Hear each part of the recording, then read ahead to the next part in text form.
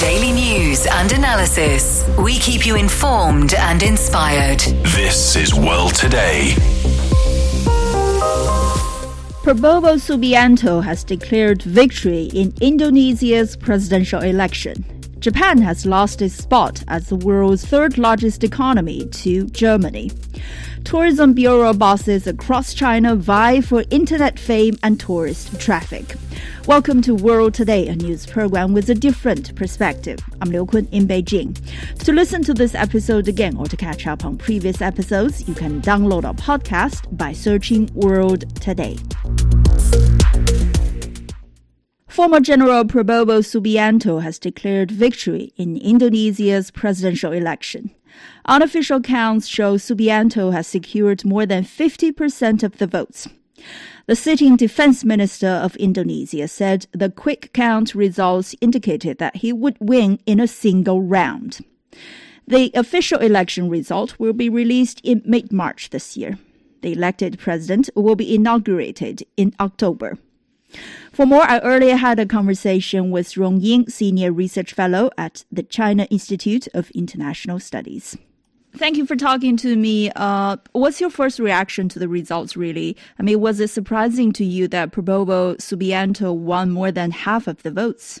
Well, I think, first of all, I would like to congratulate Minister Prabowo Subianto for winning the election according to the preliminary results, even though I think the final results will come much later. This is a good news for Indonesia, a very important country in the region, Southeast Asia, and I think for the region as a whole.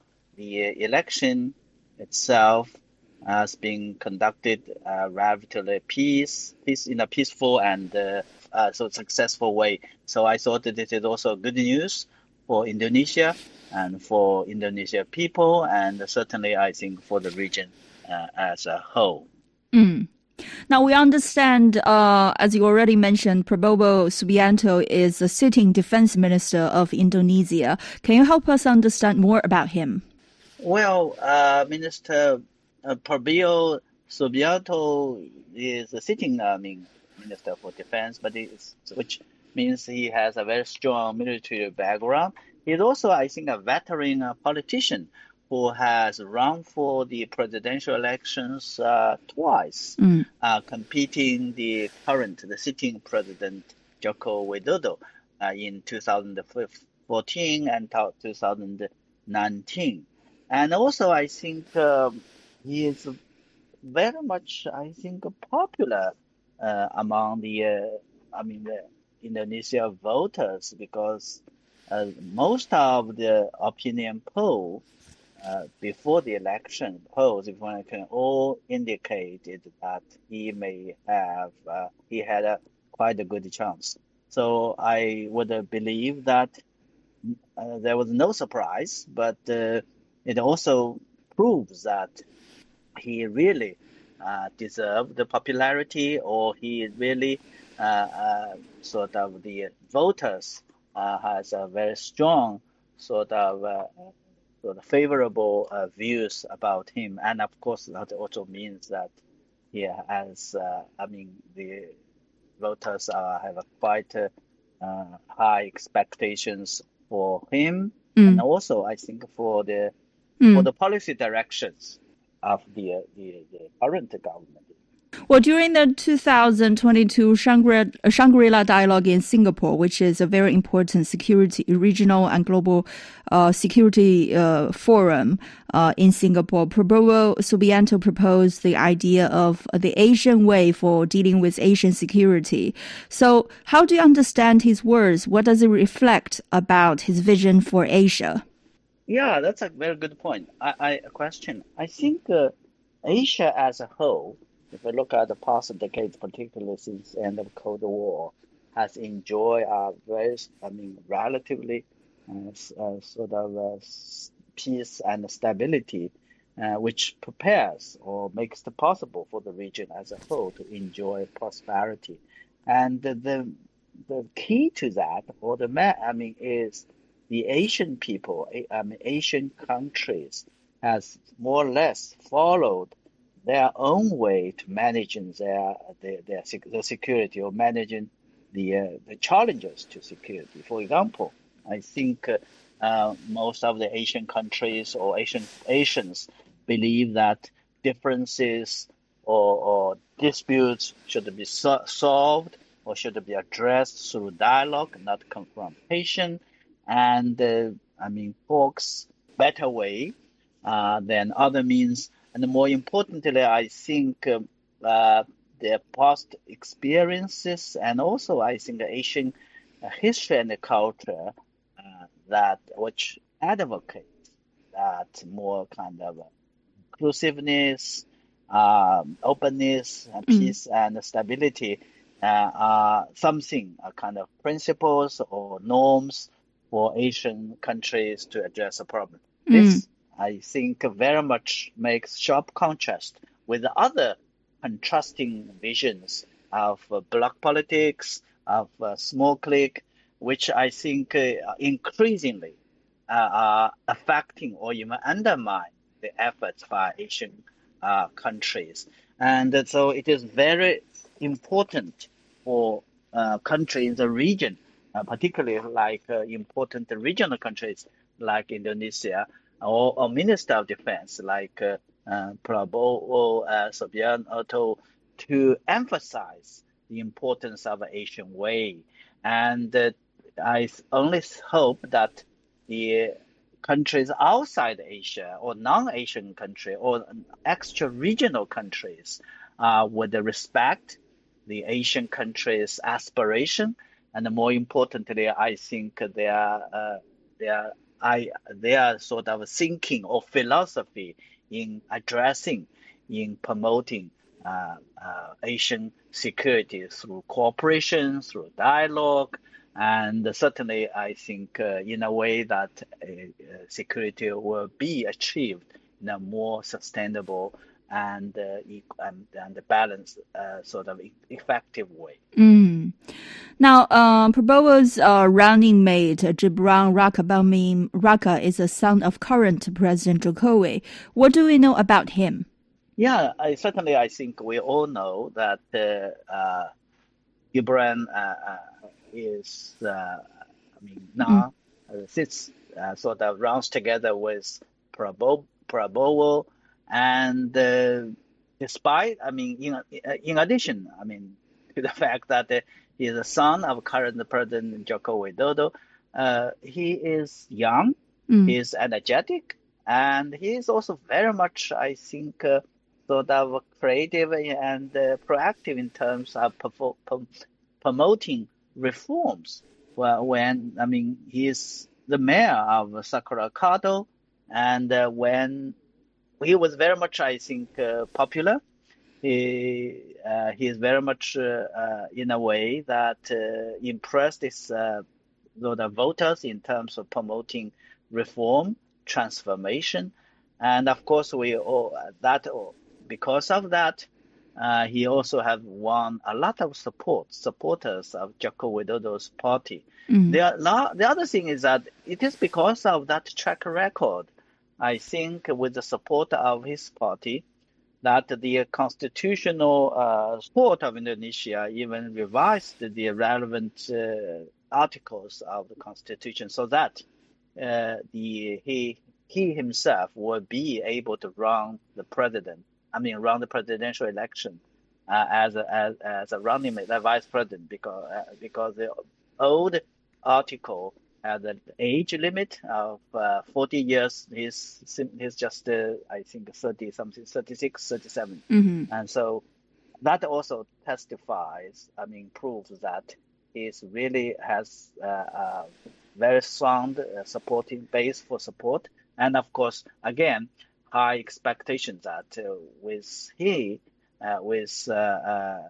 Gibran serving as a running mate, vice president of Prabowo, I think there will be continuity or more continuous effort. In terms of the policy directions that has been pursued by President Joko Widodo. Right. Now, Dr. Rong, how does Indonesia's elections matter for Asia and for the entire world? Well, this year, the year 2024, is I think, election year. There are over, I think, 70 elections covering half of the global population. We're talking about 4 billion people. And Indonesia is a big country. It's an important country for ASEAN, for Southeast Asia, and also for developing country. We have more than talking about 200 million voters populations. So the successful, the smooth conclusion or running of the election, and that so far has produced a highly popular leaders for Indonesia is a good news for peace and stability of Indonesia. And also, I think in terms of the continuity of the policies that Indonesia has been playing. Indonesia is a very important country for the region and for the world. We only hope that more elections will be coming in a way that produce more stability and more predictability. After all, for this world, for today's world, I think what we need the most is predictability, stability, and thanks to the successful conclusion of election in Indonesia, we are now can rest at ease at this moment, and waiting to see more elections to come. Well, Dr. Rong, Prabowo Subianto campaigned on the promise of continuing Jokowi's policies. I mean, in terms of foreign policy, how do you think Prabowo will pursue Indonesia's China policy? And how do you think China will pursue its Indonesia policy by then? Well, let me first of all, I think China is a country that pursues policy of non-interfering internal affairs, and the elections in Indonesia certainly is an internal affairs, and China would respect the whatever outcomes, and certainly would also hope that peace and stability will continue in Indonesia. And in the meantime, Indonesia is a very important neighbor of China, and Indonesia has a comprehensive strategic partnership with Indonesia under the leadership of President Joko Widodo. The relationship is growing substantially and promoting, not only bring about more benefits for the two peoples, but also I think for the region. And big major projects, mega projects like the Jakarta-Bandung railways start sort of operational and bring again under the BRI framework, and there are other initiatives and other sort of cooperations China and Indonesia are working on. And so the election, certainly I think the result, again, particularly I think expectation that there will be more continuities in terms of not only domestic politics, but also in terms of foreign policy, including its relationship with China, is the good news. And so China welcomes the election, outcome of the election, and is also looking forward to work with the new government, which will come in October, to continue to work jointly for more deepening and broaden of the relationship between two countries and for the region as a whole. That was Rong Ying, Senior Research Fellow at the China Institute of International Studies. This is World Today. We'll be right back. Hello there, this is Ge Anna, your host of World Today. Hey there, I'm your host Wang Zihang with the Beijing Hour. As I eagerly await the arrival of my little dragon, I want to share a heartfelt blessing with all the moms and their babies, bundles of joy. For the year of the Chinese dragon, I'd like to wish you 翩若惊鸿,宛若游龙. That's to say that I wish you the grace of startled swan and the wandering dragon in 2024. May the year of the Chinese dragon bring you strength, wisdom, and endless moments of bliss. Wish you and your precious ones a truly enchanting year ahead. Hi, this is Tu Yun. May you find the hidden dragon in yourself in the year of the Chinese dragon. 行运一条龙 Be there with me at the chat lounge. Happy Chinese New Year! Welcome back to World Today. I'm Liu Kun in Beijing. Japan has lost its spot as the world's third largest economy to Germany. Government data released on Thursday showed Japan's economy shrank at an annualized rate of 0.4% in the October-December period last year. This marked a contraction for the second quarter after a 2.1% decrease registered in the third quarter of 2023. Japan's nominal GDP in 2023 stood at about 590 trillion yen, or 4.2 trillion US dollars. This means Japan lost its status as the world's third largest economy to Germany, which was about $4.5 trillion in size. Now, for more on this, we're joined on the line by Professor Qu Qiang, Assistant Director of International Monetary Institute at Renmin University of China. Thank you, Professor Qu, for joining us. Thank you, and a happy Chinese New Year to everyone. Indeed. Happy Chinese New Year to you too, Professor. Now, first of all, what's your initial response to the news that Japan has slipped from its position as the world's third largest economy to the fourth? I mean, has it been predictable to you?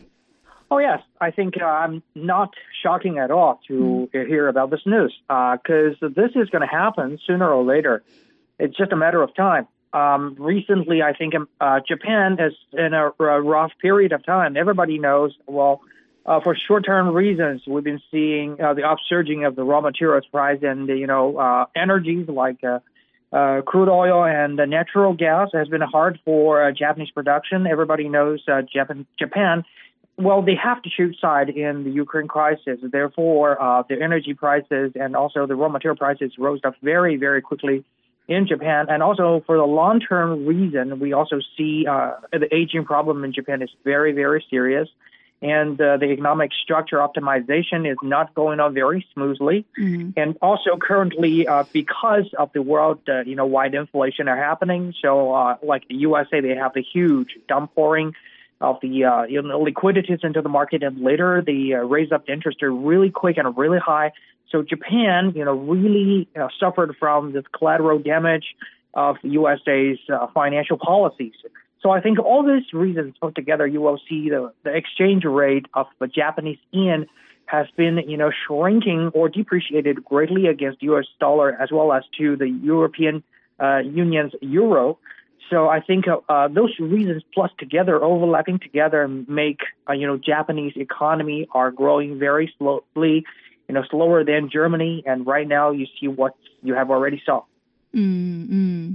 Indeed, you already talked about, the geopolitical tensions, especially the Ukraine crisis, as well as, the close link between the Japanese economy and the U.S. economy. All these are contributing to, a slipping Japanese economic growth. Now, Professor, can you help us understand more in details about the kind of influence that the aging population in Japan is casting on its domestic economic growth? Yes. I do think aging problem is a very important, reason lead to the Japan's, economic, situation. Mm. But I don't think it's the only one, the most serious one, because there are many countries suffering from similar situation. For example, for the Nordic nations like Norway, like Finland, they also have aging problems. In many Western European countries, they also have aging problems. And also in some of the most, wealthy American states, they also have aging problems. I think the most important reason for Japan is they have a very important, pathology in their economic structure as well as in their whole geopolitical situation. For example, in Japan, many of their economic sectors, for example, Japan used to champion the semiconductor industry of the whole world, but because the USA and the other allies, have the contact with them, so Japan are not allowed to, dominate the area, as well as similar situation happened with Japanese automobile industry. Japanese automobile industry used to, also triumph over the Western, car makers, but also because they live in these islands and they have to, submit to certain kind of agreement with other nations. So they don't have a say over their own economy. So I think aging problem only make the situation worse. A country who do not have the sovereign power over their own decision-making in their economic development, I don't think it will have a very long and bright future. So I think Japan right now has been suffering from the spillover effect in the long run. Indeed, that is indeed a problem. Now, Professor Chu, in your observation, are Japanese policymakers responding fast enough to the challenges that the country is facing? No, I don't think Japan is, been acting very swiftly toward that situation. Well, I do applaud that Japan has really tried to make some, change. For example, in Abe economics, they try to, adopt the modern monetary policies to solve the situation. And Japan is probably the earliest, Asian country who adopted the immigration systems into their own country because, Japan used to be a very conservative country who have a very strict restriction on immigration policies for the foreign citizens. But right now, Japan goes really far and, really solid. But I don't think they really touch that situation, to solve the fundamental problems. For example, right now for Japan, they do not have enough domestic demand. They do not have, enough labor, and they do not have the power to have their own say on their economic structure. I think the way out is to cooperate with their neighbors, Korea, China, ASEAN nations. So more than to have an opener attitude on immigration, on the culture or on the other things, they should have an opener, mindset on their neighbors' relations. For example, they should admit the history, and then they should open up and embrace their neighbors to have a more peaceful and harmonious, cooperation relation with other nations. I think the whole ASEAN and the whole Eastern Asian grand region will provide Japan, enough space, enough potential, and enough structure to be optimized in the future. So I think if they can realize that and become a real, true Asian, country, right, and, to rely on this, circle of culture and economy, and I think Japan will have a very different future. Well, Professor Chu, the International Monetary Fund has predicted earlier that India is set to become the fourth largest economy in 2026, and Japan will become the fifth. I mean, how do you see the prospect of that? Well, I don't think this, ranking matters that much. Japan have a much smaller, population size more than India. India is growing very swiftly for now, but I do not think, India's economic growth will be as high and as quality enough like Japan. Japan still have one of the highest living standard per capita. Japan still dominant certain and the commanding height in technology and in the world economy. So the basic urbanization situation and also the modernization situation is far better than India. India will have some bonus of their population size and the current opening up in certain area of their economy and finance. But I don't think their impetus, their momentum is going to last for that long because something, for the India, they also have their pathology and their economic structure as well as in their society. And those things, if they cannot root cut and solve, I think India will also face, the aftermath of this negative impact, of the pathology in the future. And I think the impact will be bigger, even bigger than Japan. It's just a matter of time as well. So I think Japan, I don't think they are, in some, in a lane without a future. I think Japan still have a future. Japanese people are hardworking and smart, but I think the problem is that for they to realize what's really happening, that's what's the really important matters that, they really need to solve. And to make a peaceful and a friendly environment around them can basically help them to solve most of the problem they're dealing with right now. And I think India would not, fundamentally and essentially surpass Japan. And that's my personal idea. Thank you, Professor. We appreciate your time and insight. That was Professor Qu Qiang, Assistant Director of International Monetary Institute, Renmin University of China. Coming up, tourism bureau bosses across China vie for internet fame and tourist traffic. You're listening to World Today. We'll be right back.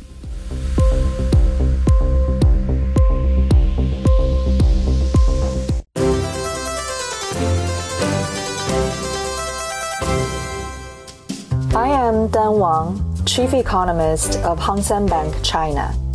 The World Today is a real fun program.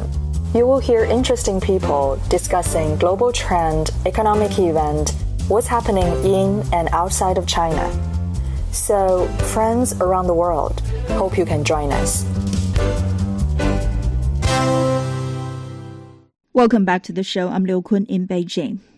As more and more Chinese return to their pre-pandemic leisure habits, local cultural and tourism bureaus in various parts of the country have been exploring new and creative ways to attract tourists.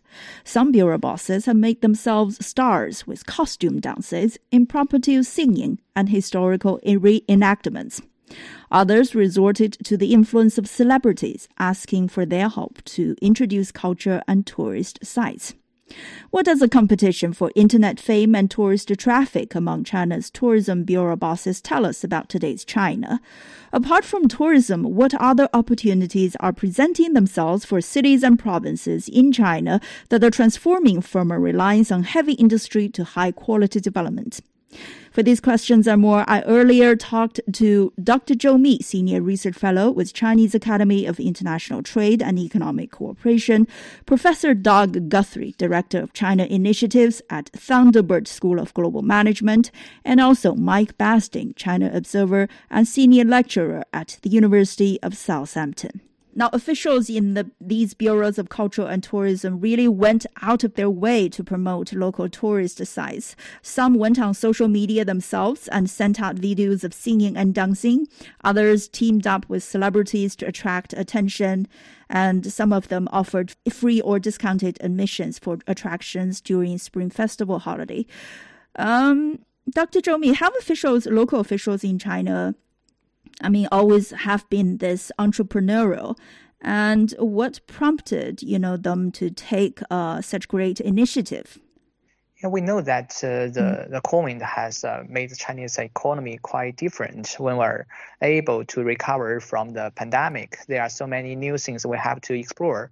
Maybe some of the things are to do with economies, local economy, but more of things are to do with the people. So I think that many of them are trying to find better, supporting pillars or interest point for the tourists to come. Especially in the Spring Festival, it's a really very important time in China. We have the culture, we have the habits, or the trend to go around in China. Maybe it is forecasted that in the Spring Festival season we will have more than 9 billion people moving around China. Indeed. So the movement means there will be more opportunities. So I think that many of this the movement of people not only going back home, they may like to trying to go around using the vacations, the holidays. There are also some policies with free toll in the highways. So there are really some kind of opportunities for the local governments to think about that,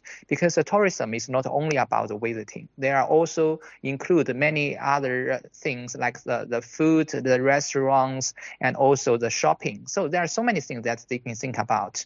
And some of the intents are also included for the conferences and some of the visiting, or even to take a medical treatment. So I think that all these, the local governments are really want to find some more the environment-friendly ways of development, of recovery from the pandemic. Well, they have to improve the infrastructure. They have to make a different discounts or policies to attract the people, because the places are there. Maybe they can not only trying to do with the hardware. They are thinking about some kind of soft things like the festivals or sports or any other of the kind of gatherings. So these are quite possible for them to develop their own ways of attracting people. If this is successful, they may keep it for the next year. If it's not so successful, they can also learn from others. The short video platforms has put it in a much wider competition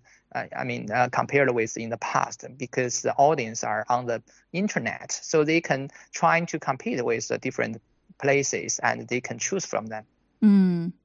Now, Dr. Zhou, again, Professor Guthrie said some local officials around China have KPIs, and they certainly manage, local businesses. In certain aspects. Do you agree with him? And are local officials in China like managers in certain businesses? Yeah, actually, in my understanding, it's from both ways. Maybe KPI is one of the very important things because, it's just the performance. How can we value the performance of certain officials? So we should try to focus on what they are managing. So for the tourists, it's a very easy and very universal standards. If we are looking at the achievements of certain kind of tourism related barriers, but I would say that there are also another factor we should consider. That is from the feeling of the people themselves. When the chiefs, the officials, they are having more pressures from their friends, their colleagues, their leaders to look at how about another counties, another cities. They are doing quite interesting, and I think that is not our kind of visible pressure. Maybe it's from invisible, from the feelings or some of their ownership. I would say. So I think that from both factors that these officials are working very hard, trying to be better, to be special in this kind of competition.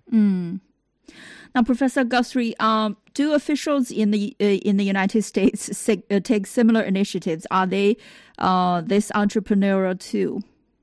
Well, it's a great question, and I without being too critical of my own country, I don't think so. And the real issue that I see as being important is that, again, to come back to this idea that local officials are given a charge. I thank you for echoing the KPIs idea or exploring that. But they are not only. I love also the use of the term entrepreneurialism and innovative. And my own university, that Thunderbird is a part of, the Arizona State University, prides itself on being an innovative hub. And when you travel in China, you find local officials thinking this way. Now, again, I deal less with people in tourism, but on my recent trip, I was in Zhenjiang and talking to one of the directors of the Bureau of Commerce, who's responsible for attracting Zhenjiang in Jiangsu, right? Yeah. Okay. And just listening to that individual talk about entrepreneurialism and innovation and how he can attract capital to Zhenjiang, it was fascinating because it was really about how you develop a narrative about your place and how you make it interesting. Now, to come back to your question, do officials do this in the United States? My feeling is not in such an entrepreneurial or innovative or coordinated way. Of course, people who are responsible for attracting tourists and responsible for thinking about the narrative of a given place like New York City or Phoenix or Los Angeles or San Francisco, of course, they have to think about these issues and it's their job to think about it. But my sense is that it's not directly tied to a deep history or a narrative in the same way that Chinese officials, particularly in the tourism bureaus, are thinking about it. So I think there's something to learn from how Chinese local officials are doing it and to be inspired by. Mike, what about you? What's your observation about, this entrepreneurship and innovation, Do officials in the United Kingdom and in the UK, in Europe, in Europe, explore that too? Well, if we treat the UK part of your question first, it makes me chuckle a little. It's not really the same at all. No, local officials and local government are. It's a very important job, very responsible, and they're looking after large sums of money. But typically, they're lobbying central government for perhaps more funds, more investment into local infrastructure, local healthcare, local education, for example. They're not very prominent in terms of promoting the heritage, local heritage, tourist sites. That tends to happen centrally, and there'll be tourism boards. So it's a very, very different situation here. Most definitely. So I think that the local government officials in China really do need to be applauded. I mean, local government people here are probably anything but entrepreneurial. They're really seen as sort of administrators, not the sort of innovators that are really trying to boost the local economy at all. One thing I'd like to say about this question, to look at it in slightly different ways. Yes, the local officials have been very innovative, very entrepreneurial, and it's great to see that. But I think it's only really been successful because Chinese people really value this now and value it more. I don't think if you promote something, however cleverly, however innovatively you promote something, it's not going to be successful. It's not going to be consumed unless the consumer really does value that. So I think that's also got to be noted. That's what's changed. So Chinese tourists, Chinese consumers generally value their local heritage and the diversity of their local cultures and the heritage that goes with that much, much more. Perhaps they always did, but they just have confidence in that, and that's really what we're seeing coming through now. So Chinese people finding themselves, finding their identity, if I could be so grand, much more in their local heritage. And government officials need to be applauded, local officials need to be applauded because they have been innovative and entrepreneurial, but they've spotted this change in mentality amongst Chinese people, again, particularly younger generations. So I think that really has to be noted here. But the UK, very, very different. Even though we do have some fantastic tourist sites, obviously London and elsewhere, universities, Oxford, Cambridge. I'm lucky to live in the cathedral city of Winchester, which has a lot of historic historic elements, but the local government not really actively involved. No. Very interesting point, because in recent years there are reports, media reports showing that Chinese people, especially the younger generation, are having more and more appreciation about the Chinese culture and Chinese identity. Again, back to the local economies.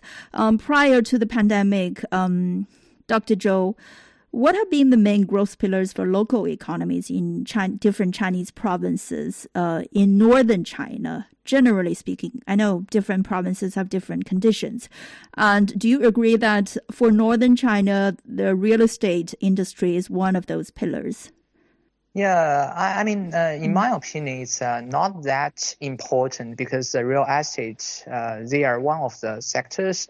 Well, if you are looking at the prices in the real estate, I mean, in the northern part of China, especially the northern is maybe in the northeast of China, the prices of the real estate is not that high compared with the main cities in Beijing, Shanghai, and Guangzhou, but they are fairly, the prices are decided by the people who want to buy it, who are going to sell it.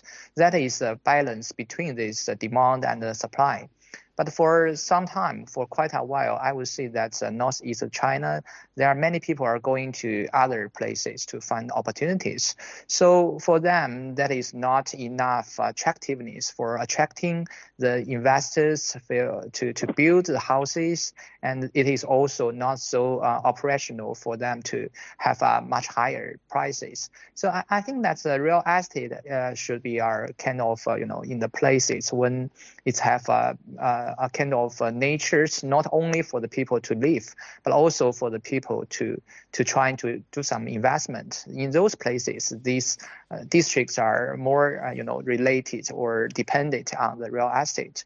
Well, it's still depends on maybe for some provinces, like for the provinces of Liaoning, there are more people gathering in that places. For the big cities, they are more flourished in the real estate. But for other provinces, maybe that people are not so in the density. So I would say that even while looking at the different provinces, it's definitely varied a lot. But recently, I noticed that the differences between the different provinces are shrinking. So it's more returning to the normal ways of the houses to make the people to live instead of just for the investment. Professor Guthrie, what's your thought on, the role of the real estate industry in, the economy in different provinces in northern China prior to the pandemic?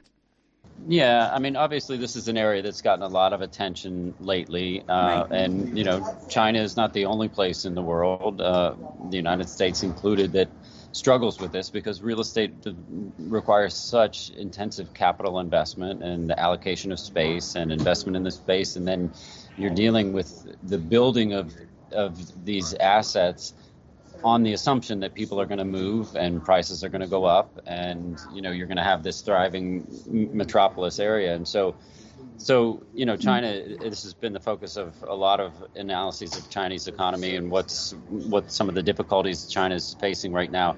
But it's not unique to China. This is just it's a really tough area. Now, to go back to the issue of local economic development and plans for economic development, it's not surprising, and it's even the right thing that officials have focused on building high quality real estate infrastructure to attract people to live in these areas.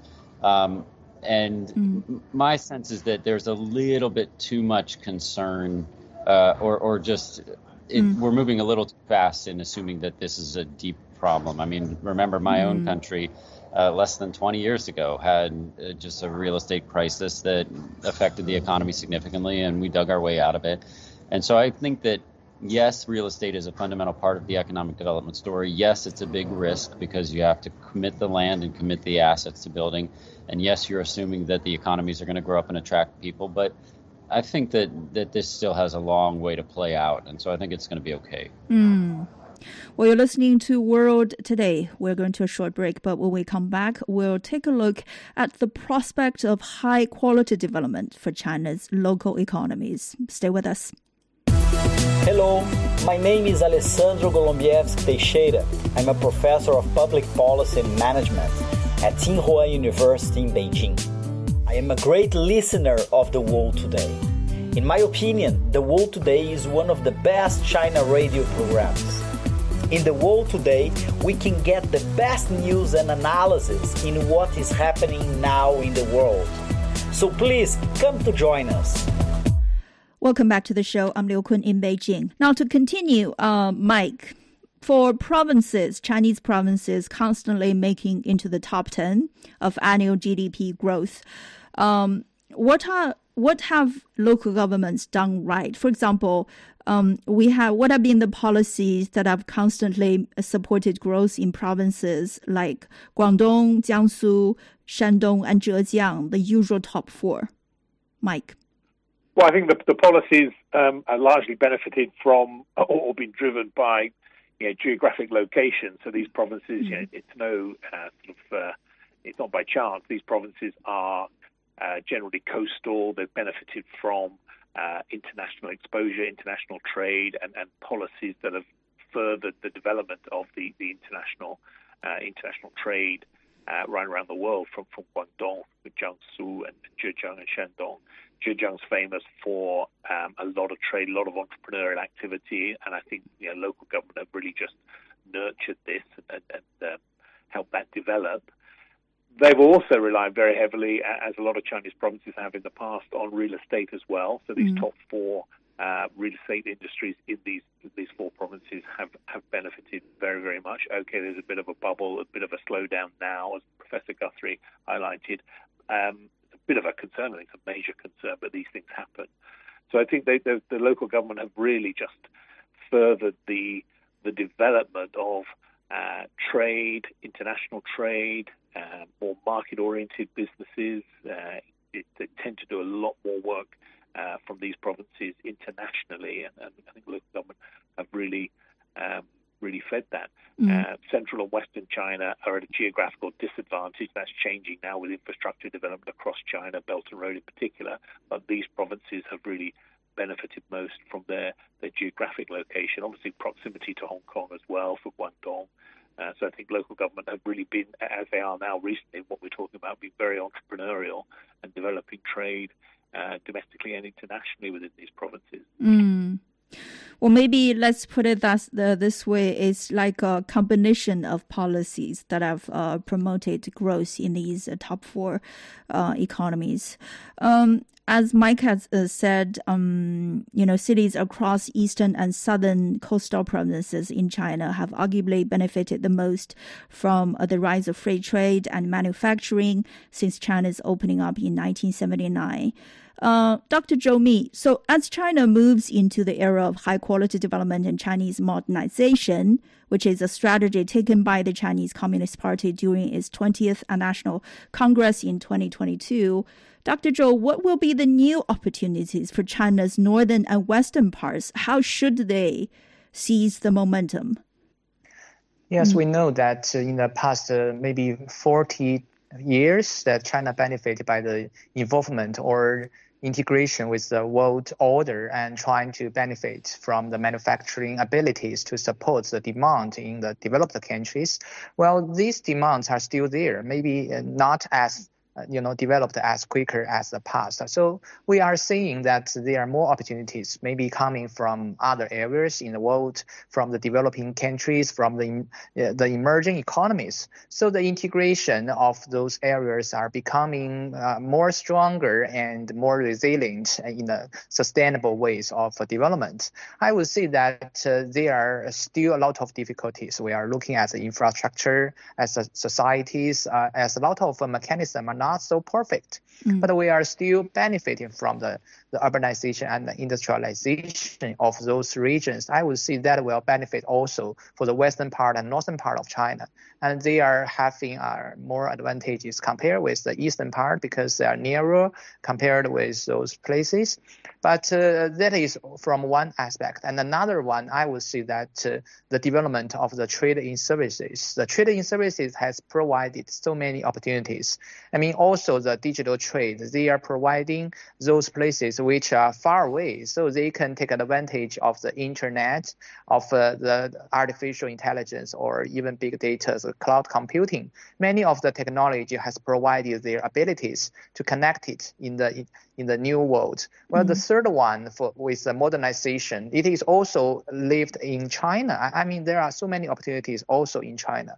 With the integration of the domestic market, there are more demand. Maybe it happened in the past with another country, but now it's happening in China. So I would say that is also our opportunities for those provinces in the western and the northern part of China. But the last one, I need to address that there are still many of the cooperation between the eastern part and the western and the northern part of China. So they are cooperating on development technology, on better, along the supply chain. Some new things happened to do with digital economies, to do with the green economies, and also the integration of the manufacturing and the services. So there are so many opportunities that these regions can explore, not only just by doing trade with developed countries. So we can still doing trade with them, but there are still many more spaces that they can explore. Indeed, digitalization, green economy, all of this will be the new opportunities. Now, Professor Guthrie, in your recent trip that you mentioned in December, do you have do you sense, among local economies to try to move into the high quality development era that we're talking about? And what do you think will be the new opportunities for China's western and northern parts? Yeah, so it's a wonderful question because I think you do see in China, just as you do in other places, but China is so large and diverse and populous that there's a tremendous amount of diversity across China. And so we have seen over the course, starting in the late 1970s to 1979 with China's economic opening, we saw the eastern seaboard develop rapidly, and we saw the inner part and the western part of China be a little slower in development.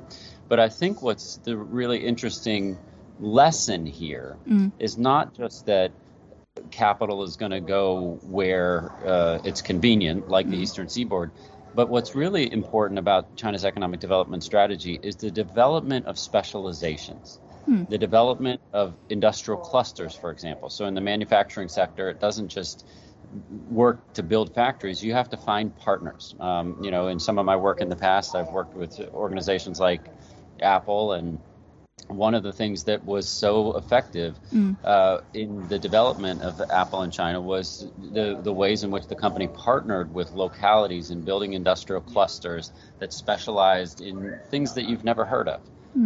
Or if, to go back to the Zhenjiang example, on that same trip, I went to visit Changzhou. And Changzhou, the specialization in electric vehicles and electric vehicle technology.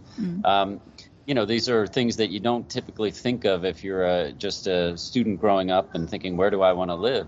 But the ways in which local officials help those local economies specialize, I think, is really the lesson. And so to the extent that the western part of China can continue to be not just a place of a lot of labor, but the place of real economic specializations in industry, but also in tourism and culture, I think that's the lesson. And that's the beauty of what we're seeing in China's economic development process. Mike, then do you think there will be a trend of even distribution of, economic size among different, parts in China in the future? Mike? I think it will be more even, yes. As the panelists have just alluded to, there's no reason why the sort of poorer parts of China that have lagged behind, obviously, with the special economic zones and the coastal provinces. So we're talking about northwest China, central China. There's no reason why they can't benefit and almost catch up, and I think they will. So I think we'll see far more even economic development, and that really is where the growth almost has to come from now. These major cities, perhaps the first-tier cities, are to a certain extent saturated markets. Growth has to come from second- and third-tier cities and those poorer provinces. And again, no reason why that can't happen, or is happening. It can't happen very quickly, and the infrastructure is being put in place as well now, and the service sector and the cultural attractions are there as well. So, I think that really is a very exciting next step, really, in China's economic development, where the wealth and the economic activity will spread and is spreading across the country, almost from east to west. And on my trips back to China, I tend to try to focus on those parts of China that are really developing quicker now and catching up with the eastern side of China, so typically Chongqing, Lanzhou, which are really sort of central hubs now for economic development across that wider region in the center and the west of China.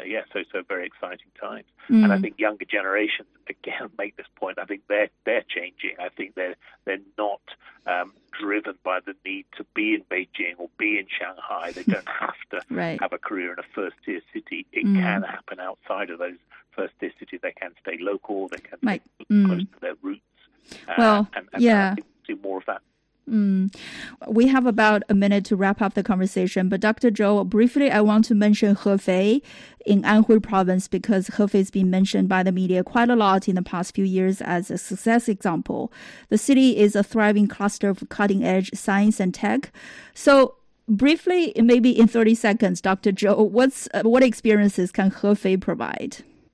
I think that for the benefits of Hefei, they have a very good education and also the science, the basis for them. So there are so many people with high intelligence, and also I would say that the business there are real good. Like for the houses, prices are not that expensive. Then they are trying to connecting with surrounding provinces. That would be some of the reasons why Hefei has so many good achievements. Dr. Zhou Mi, Professor Doug Guthrie, and Mike Basti. That's all the time we have for this edition of World Today. I'm Liu Kun in Beijing. Thank you for staying with us. Bye for now.